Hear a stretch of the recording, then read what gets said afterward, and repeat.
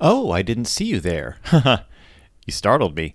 Yeah, hi, it's me, Phil Gonzalez, and it's Saturday, and not only is it Saturday, but it is the Saturday of Easter weekend.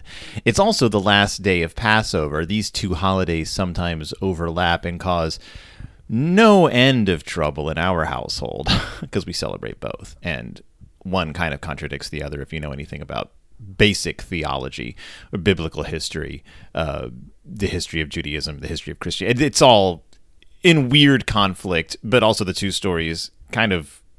In any case, I'm not getting into Easter. I'm not getting into Passover this year. What I am getting into is a little bit of publishing history that's directly related to not Easter necessarily, but religion, because I have on the show this week a very special guest. That's right.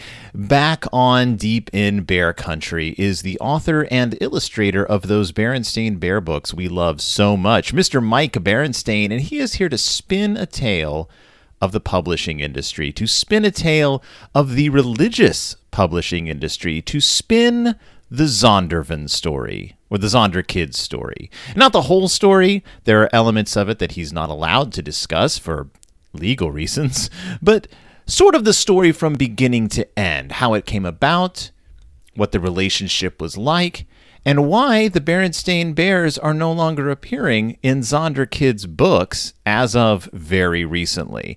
Now, many readers might not even notice changes like this happening. You go to the bookstore, you find the books you want, and you buy them. But people looking closely at the covers and the publishing pages and just trying to find out where these books come from notice this kind of stuff. The collectors, in particular, notice this kind of stuff. Sometimes a book appears on the shelves and then gets pulled away unexpectedly and nobody knows where it went. Well, in this episode, we're going to find out where that book went, where these books came from, and, if we're lucky, where these books are going. So please enjoy this very special episode, this very special interview with a very fantastic man, Mr. Mike Berenstain, as he joins me deep in Bear Country.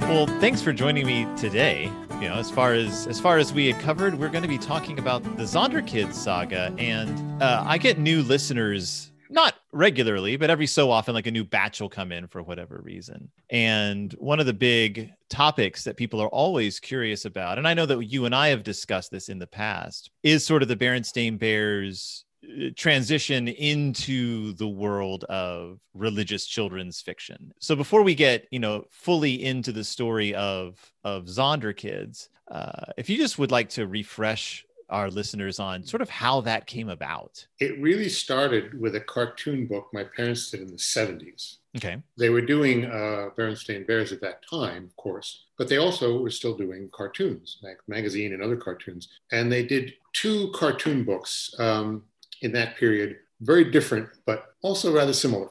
One was called How to Teach Your Children About Sex Without Making a Complete Fool of Yourself, which was quite popular and successful and very funny. It was about it was a kind of a really the foibles of parenthood as dealing with sex education. And it built on the stuff my parents had done going back to the 50s about child rearing cartoons and family, the humor around having kids, but it focused on sex education, which in the 70s was a big thing, big exciting topic.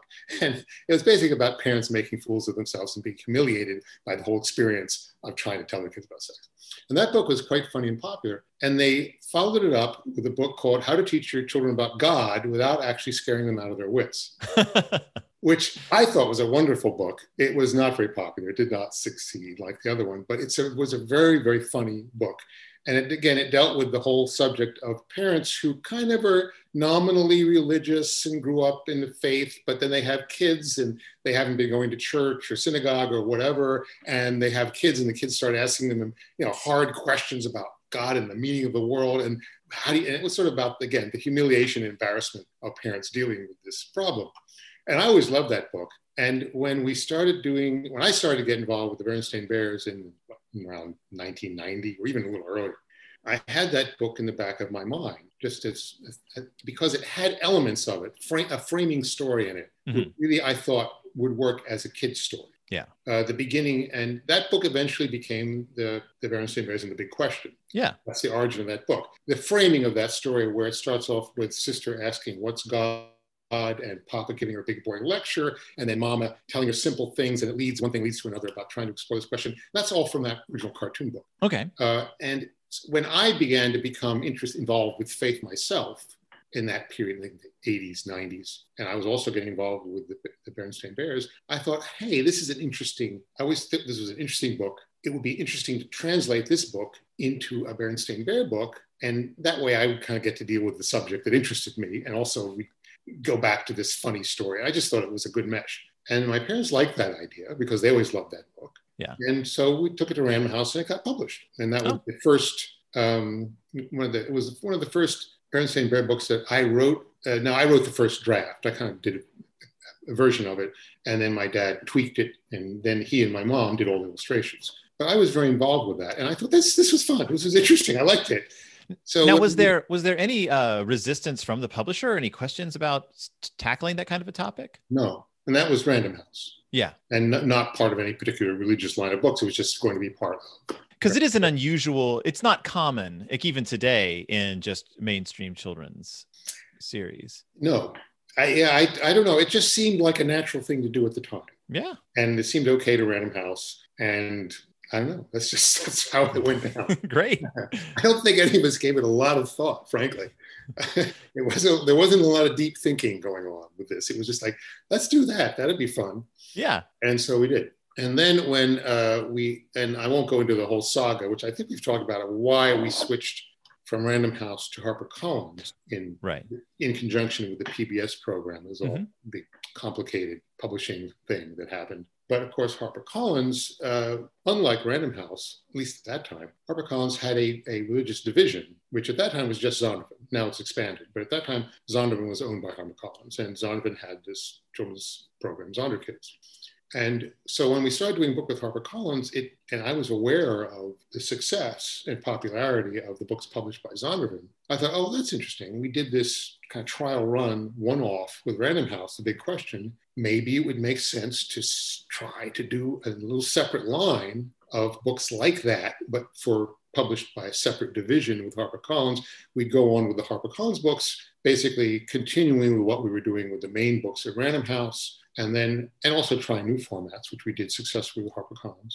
But then also do I was thinking like a few books that we do with Zondervan, and it would be just on kind of simple faith and spirituality issues. And the first 4 were, and we proposed this to HarperCollins, and they proposed it to Zondervan, and Zondervan liked it. And it took a long time for this to be cogitated. Yeah. It started as soon as we began to work with HarperCollins, which would have been around 2003 or 4. My dad was involved with the early planning and thinking about this, and my dad passed away in 2005, and the first books didn't get published until 2008. So there was a long development process in these 4 first books. And they were the Golden Rule, Say Their Prayers, Go to Sunday School, and God Loves You. And they were very simple books conceptually. They were basically the Golden Rule really didn't have much to do with religion at all, frankly, about the Golden Rule. Right. And it quoted the Golden Rule from the Bible. But of course, the Golden Rule exists as a piece of morality and philosophy throughout human culture. It's not uniquely religious. So that was really the beginning point of it. And then, of course, Say Your Prayers dealt with the issue of, simple children saying their prayers at bedtime and kind of questions that come up about that. Why do we say prayers? And kind of childlike answers to that, and thinking about that, and so on. They were very simple. And I thought of this as kind of a really spirituality 101 for little kids. And but the good problem was that they were immensely successful right away. Much more so. I thought that they would be a niche kind of publishing program sold almost exclusively into Christian bookstores. Right. That's how I visualized it. And yet they wound up being distributed generally at that time, as you know, general bookstores were going through a big expansion of religious marketing. Barnes and Noble began to have big religious sections. And I didn't even, as I say, I thought about this back in 2003 and 4. This is something that developed during the gestation period of the series. And so the fact that the books then went out into the general marketplace and became so successful was not something I anticipated. But of course, once it happened, we feel, well, hey, that's great.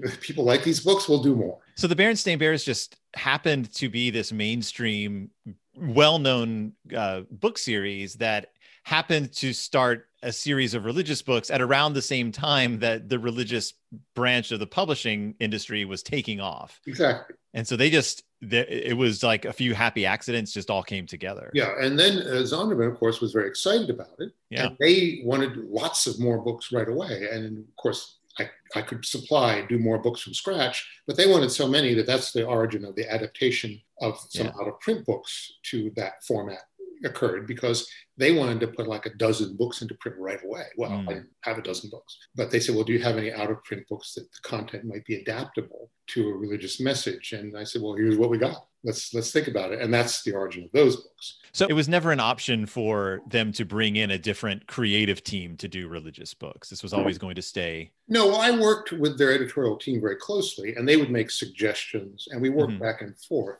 But virtually all the writing at that point I was doing. Yeah.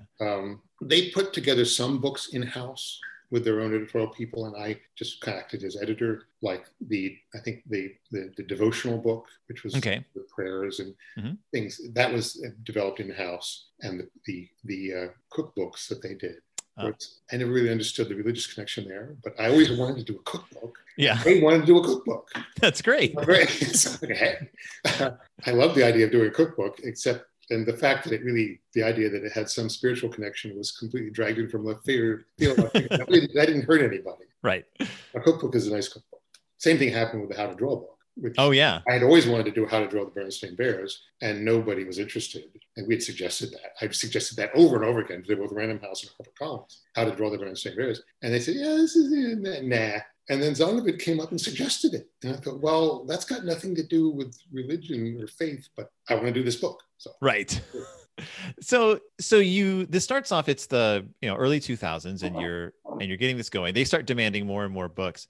At what point does this become, do the Berenstains begin producing kind of original religious books while also producing original sort of mainstream books? Well, that was happening all simultaneously from the beginning. Okay. Yeah, because the HarperCollins series launched in 2005, I guess, 4 or 5, around that, I forget exactly. And then the Zondervan launched in 2008, and I and my mother at that point, we were producing full lines of both series right away. Wow. And of course, this comes into the problems that develop with Zondervan, which I'm a little, as I've mentioned to you in our email exchange, I'm a little constrained what I can say about that because of contractual obligations, but I can talk around those contractual. Sure.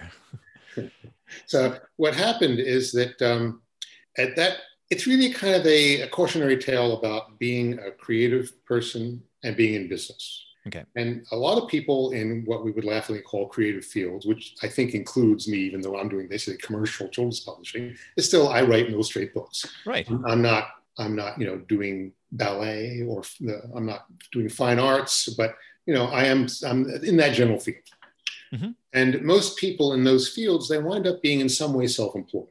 I mean, you can wind up working a salaried position for a corporation, like if you're a Disney animator or something like that, or if you're an art teacher at a school or university. But most people in my line of work were kind of gig people.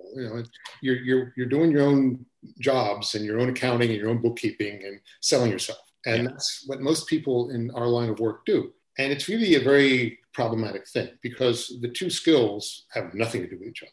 I doubt there's even any overlap in the brain between the creative part and the business part. And to do one well and the other well is really a weird mess. It's sort of like, imagine you had if in order to be a lawyer, you had to be able to play the piano. Right. I mean, not just pick out a tune. I mean, really play it competently at a professional level.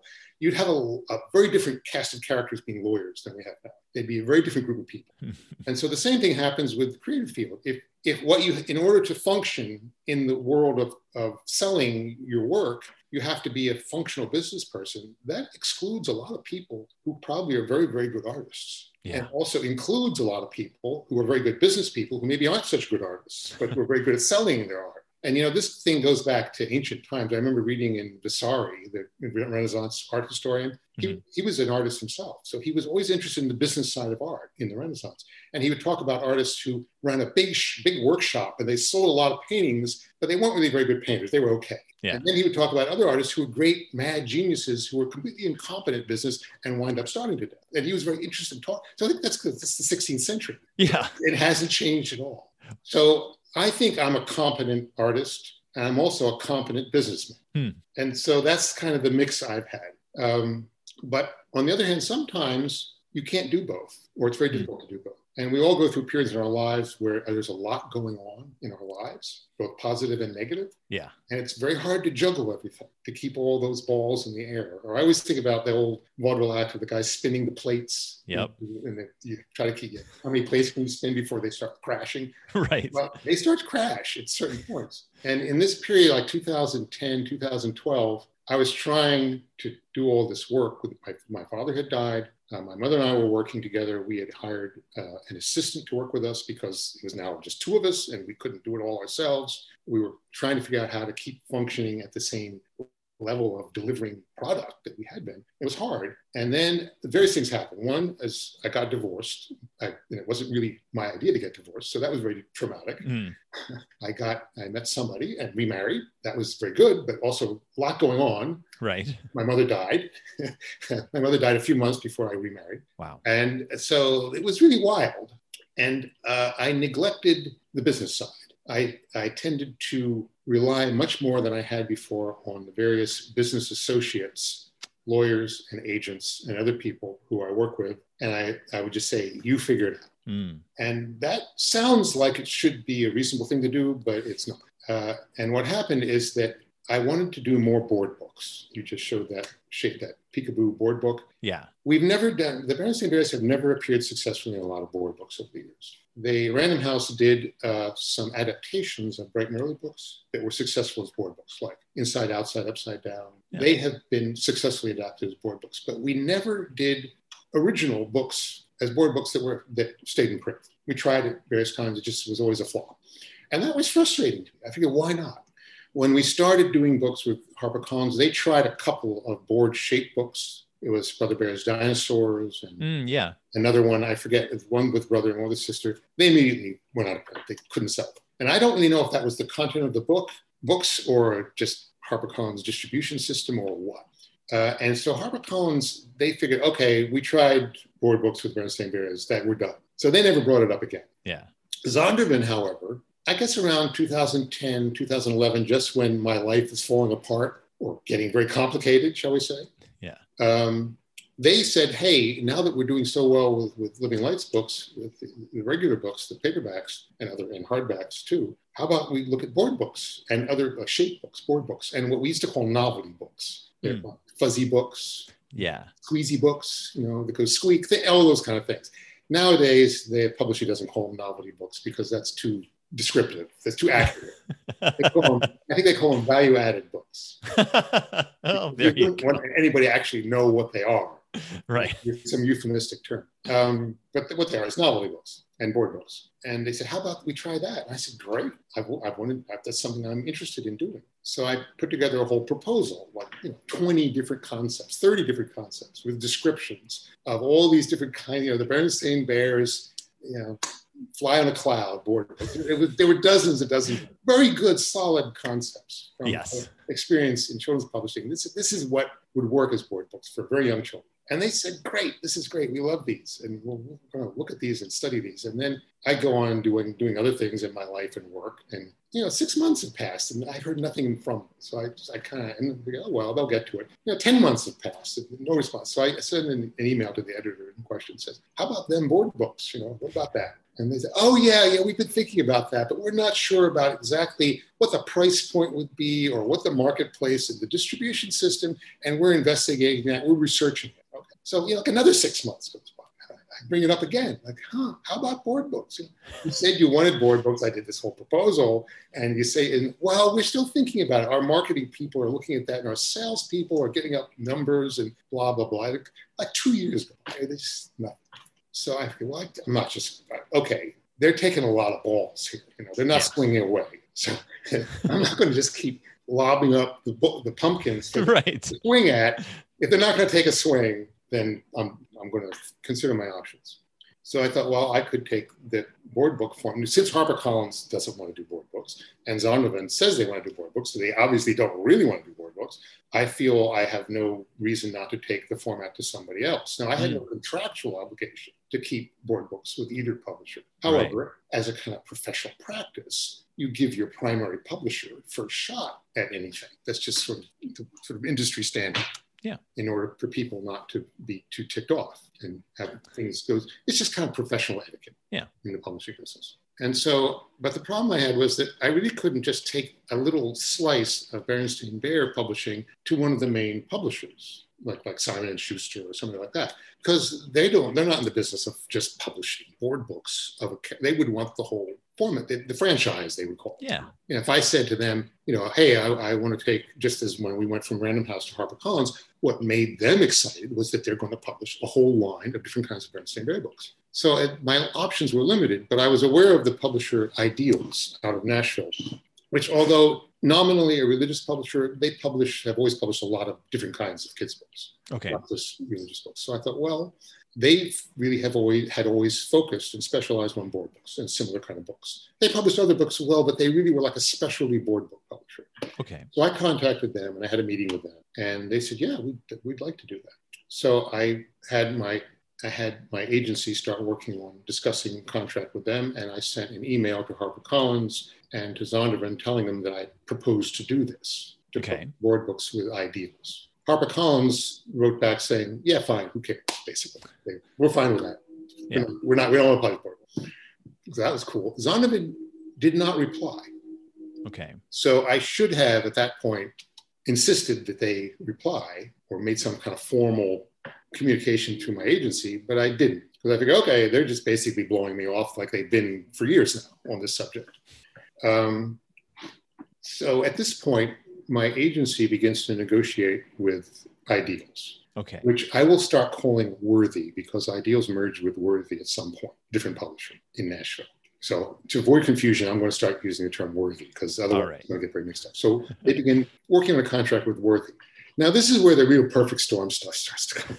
Okay. Cautionary tale about the incompatibility of being somebody who does creative work and my dad used to say, it's, well, sometimes I wear my beret and sometimes I wear my green eye shade. The accountant, the bookkeeper's eye shade. That's how he would describe it. You wear your creative hat and you wear your business hat. So the business hat part did not work well for me here. And I don't really like my business hat anyway.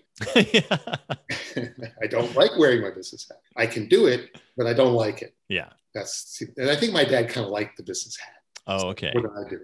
Anyway, so my agency, but the Berenstain Bears had been represented by an agent from its outset, one gentleman. Okay. And he was retiring at this point. This is around 2012 or so. And as part of this, another junior agent was helping him, sort of shadowing him, to take over certain things that he was going to be retiring from, including the Berenstain Bears. Unfortunately, this meant that this was the last contract that this gentleman negotiated for the Berenstain Bears. And unfortunately, neither he nor the junior agent nor I really paid adequate attention to the content of the contract. And there were terms in it which were dealt with certain conditions of exclusivity in the board book format, meaning that Worthy had the exclusive right to publish Berenstain Bear books in the board book format under certain circumstances. Okay. And I thought I knew that, understood that, and I thought it was basically a time frame. And it was. There was a period of time where they had it considered.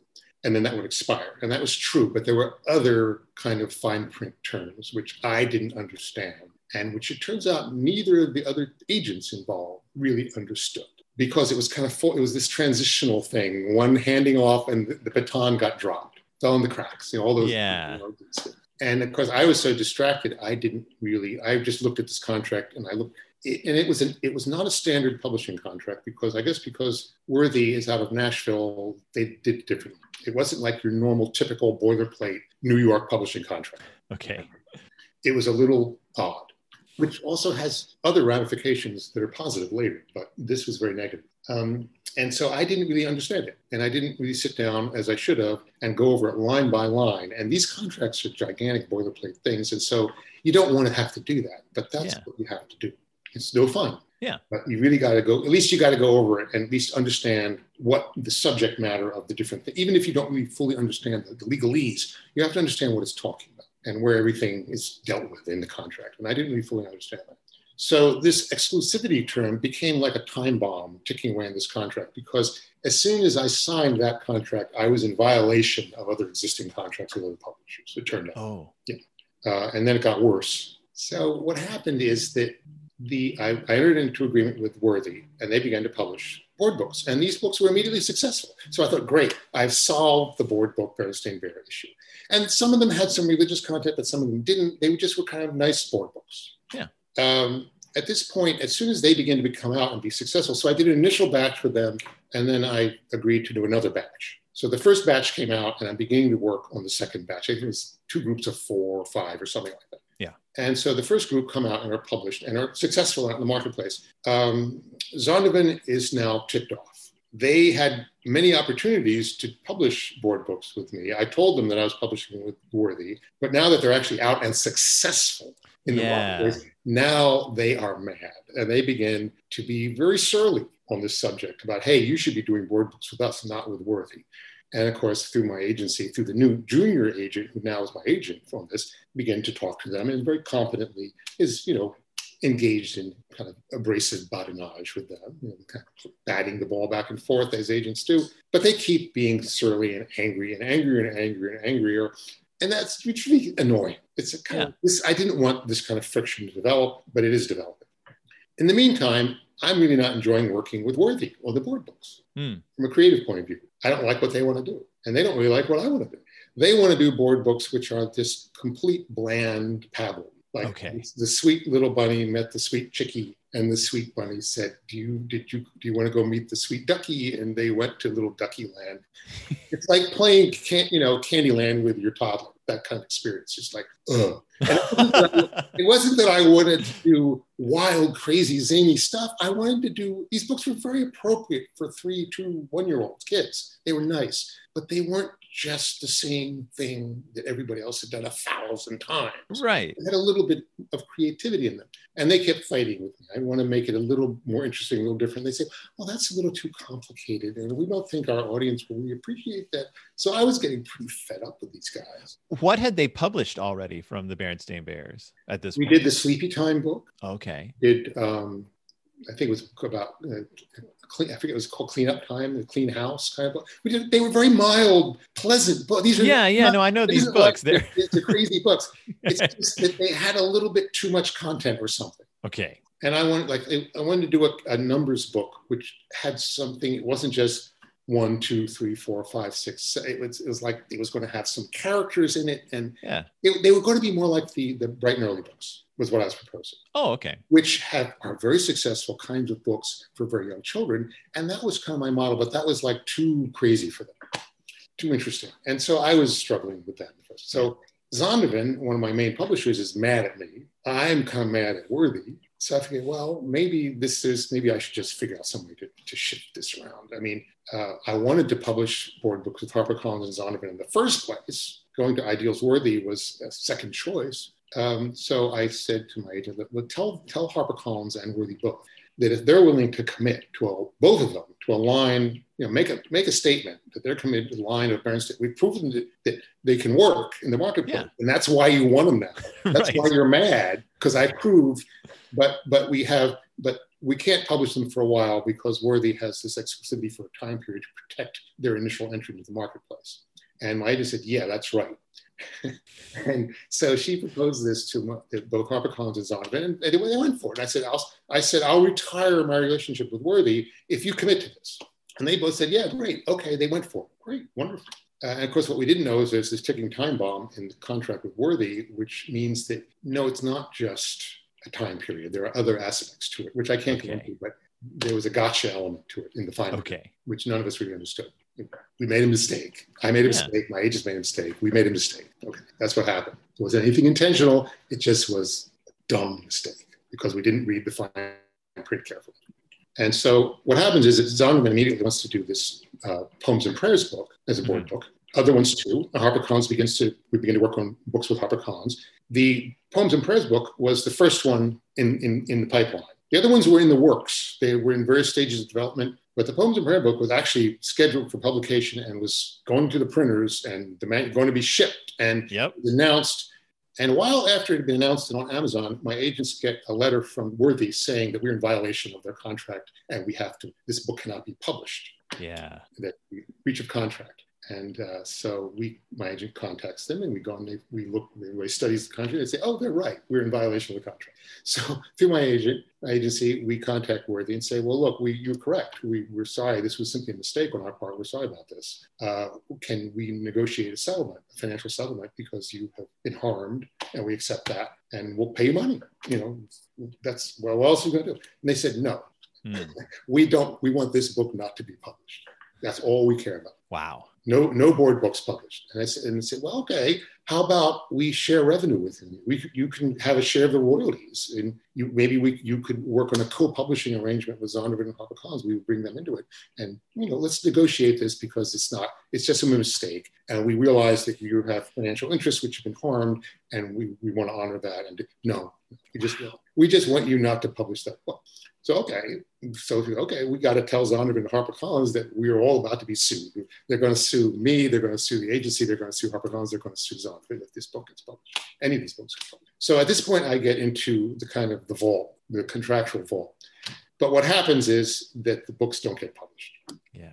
And that is not as, it turns out that what happened from my point of view, from a financial and business point of view, is not nearly as bad as being sued by Worthy for $10 million, but it wasn't a lot of fun. Okay. Yeah. But still, we worked it out. Okay. Okay. Now, this is the prayers. And that's at the point at which the book, which had been printed and was about to be shipped, got withdrawn and canceled. And a couple of them got out.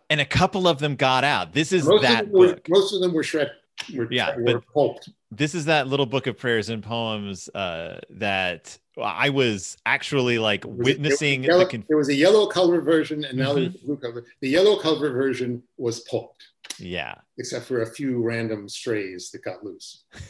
And that was because of this, we were going to be sued by Worthy. Okay. This ridiculous comedy of errors with the publishing and the board book terms and everything. So all the board books that were going to be published by Zondervan and HarperCollins got canceled. Okay, that's life. This is bad, but this happened.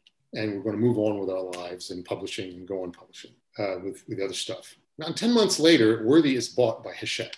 Hachette is a big publisher, one of the big five. They own Little Brown, big four now. Oh, wow. Because Random House bought Simon & Schuster. But anyway, Hachette owns Little Brown. It's a French company. It owns lots of publishers. And so it turns out that because this contract with Worthy was a weird contract, one of the weird things was bad, this whole exclusivity complexity. But another one of the weird things was good, and that was that it turned out in the original contract with Ideals that if Ideals merged, and there were certain ways in which it defined this, if it merged with another publisher, all the copyrights it held would be transferred to the new merged entity. Okay. And when Ideals went with Worthy, it was a merger, technically. Like they kind of symbiotically combined. Yeah. However, when Worthy went with Hachette, it was purchased. Okay. And the terms of the contract did not permit the transfer of copyright from Worthy to Hachette without the author's agreement. Huh. So they came to me and said, "Will you agree to transfer?" And I said, "Sure, if you cancel all that exclusivity stuff right. that's preventing me from publishing new board books." And they said, "Sure, fine, great." Yeah. All they cared about was completing this deal to sell to Hachette. They didn't care about anything else at that point. Their priorities had totally shifted. So the whole thing is kind of gone. The whole issue of what you can't publish board books is vanished like that. Yeah. With the stroke of the pen. So that my agent naturally tells HarperCollins and Zondervan, "Hey, all that stuff about you can't publish board books and we had to trash them and cancel them, that's all gone now." And they say, "Great, we're going to publish board books." So that's where the new version of Poems and Prayers comes in. That immediately Zondervan begins to publish that. And great. At this point, we begin to point out that the settlement that was arrived at, and I have to be very careful what I say here, the settlement that was arrived at to permit the cancellation of the board books being published by Zondervan and HarperCollins was challenging for me in my business, Okay. shall we say. And that now that it's like no harm, no foul, it's all been wiped off, it's gone. Maybe we can revisit this issue. Yeah. And the result was, at the other end of it, about a year later, I decided I wasn't going to publish any more books with Zondervan. I'd reached the end of the pipeline contractual obligation to Zondervan and HarperCollins, and I decided I was going to go on publishing with HarperCollins, but I was done with Zondervan. Wow. Because the discussions, which I can't talk about, of course, didn't go well. Okay.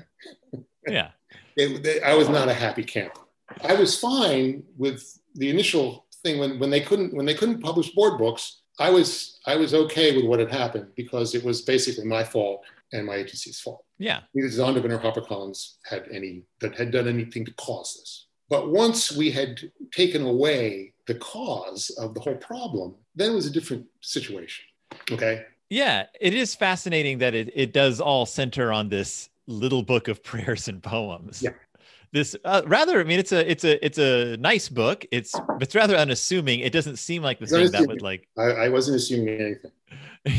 Why the argument of that book was that I found a bunch of poems my dad had, yeah, and they had never been published, and I wanted to get them published. Well, they weren't enough to make a book by themselves, so I proposed to, I think, to both Random House and HarperCollins that we develop a book using these, and they didn't want to. Yeah. So I thought, well, maybe I can put together a lot of spiritual poems, write some myself, sort of package them with the old poems my dad wrote. Yeah. And then publish it with Zondervan as the Poems and Prayers book, and they went for that. So really, it was a kind of a nostalgic episode. A lot of what I do now has to do with old guy nostalgia.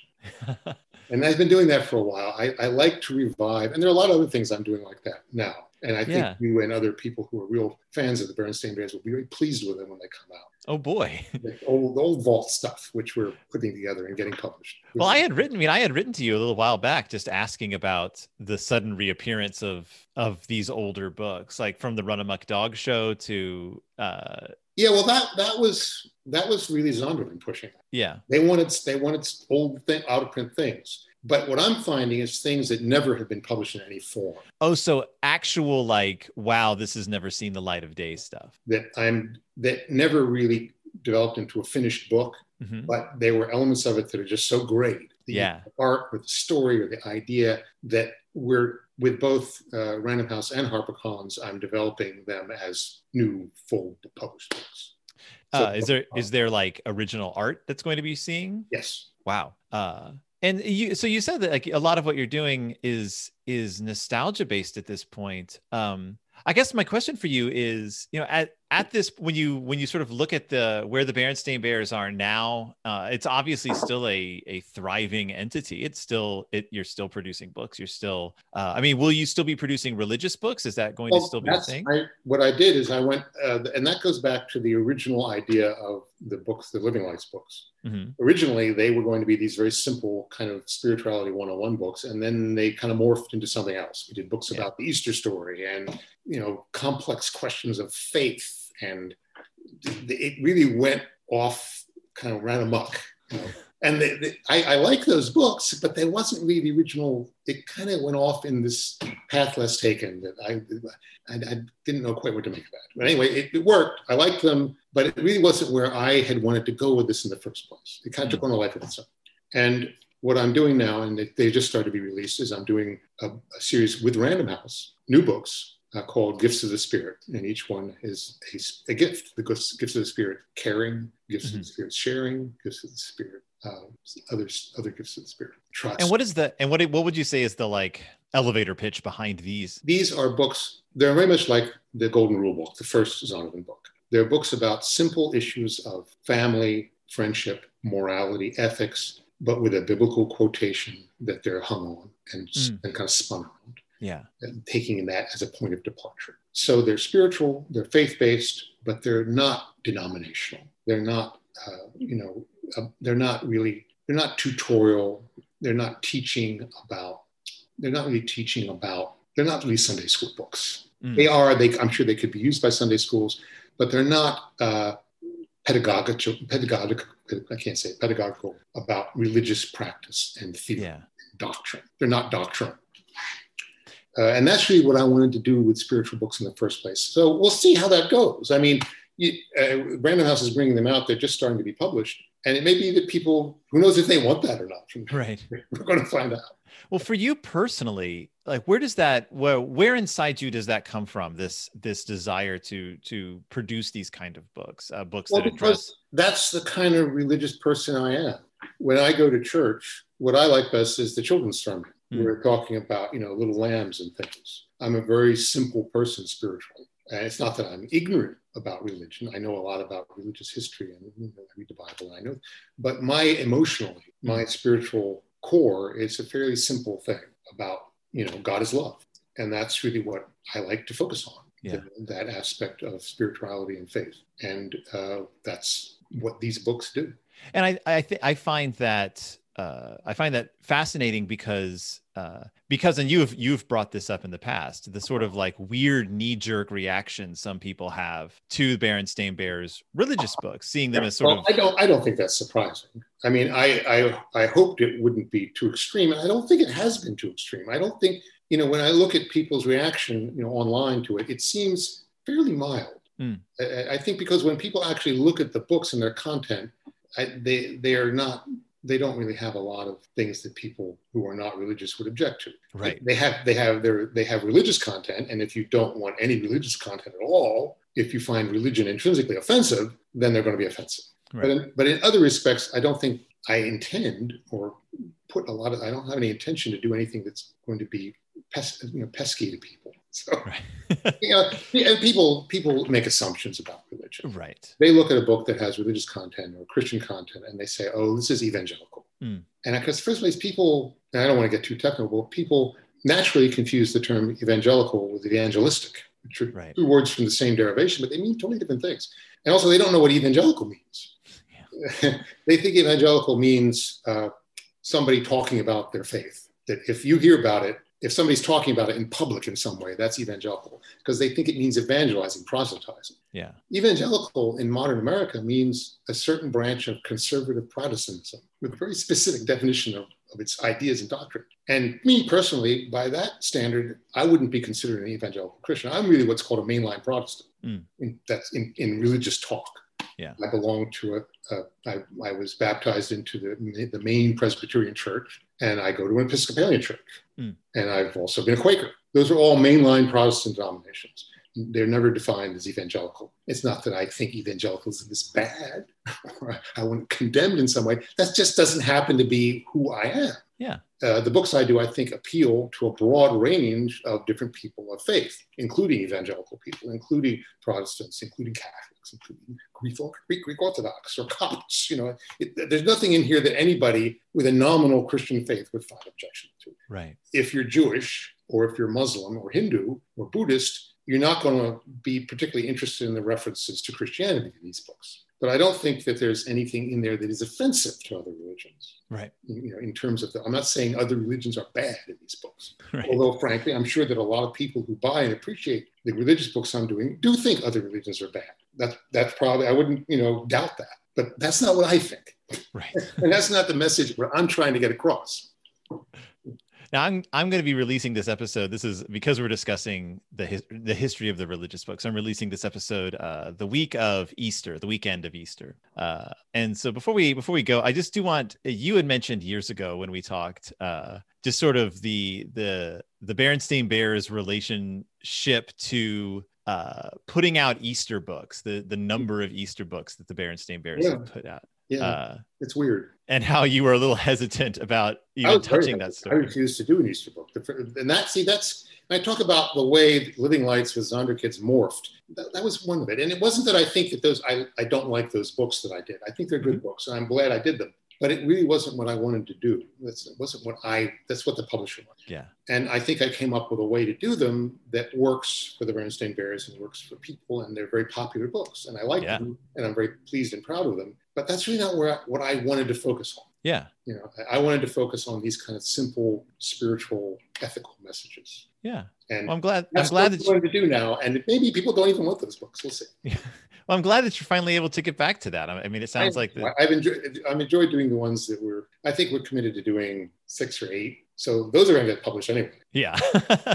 Well, great. Well, Mike, thank you so much for joining me today. Well, I appreciate the opportunity to talk about some really weird publishing stuff. I love it. I love it. Most people, they just glaze over. I do, you know, I have listeners who are just like, I don't understand this subject at all. And I have listeners who are just fascinated by the fact that this is just something that people don't know about. So, you know. Well, I really like doing children's books. I like drawing pictures. I like telling stories. And I really don't like being a businessman. I have to do it. And Yeah. the fact, and so one thing I've learned from the whole debacle with the board books is that the fact that I don't like it is no excuse. I have to do it. I have to buckle down and take my medicine. Yeah. I'm very careful about that ever since. Fantastic. Well, thank you so much, Mike. You're welcome. It's been a pleasure. Yeah. Like I said, this will be coming out on Easter weekend, and we'll see, we'll see how it goes. Happy Easter to everyone. Happy Easter to you too. Thank you.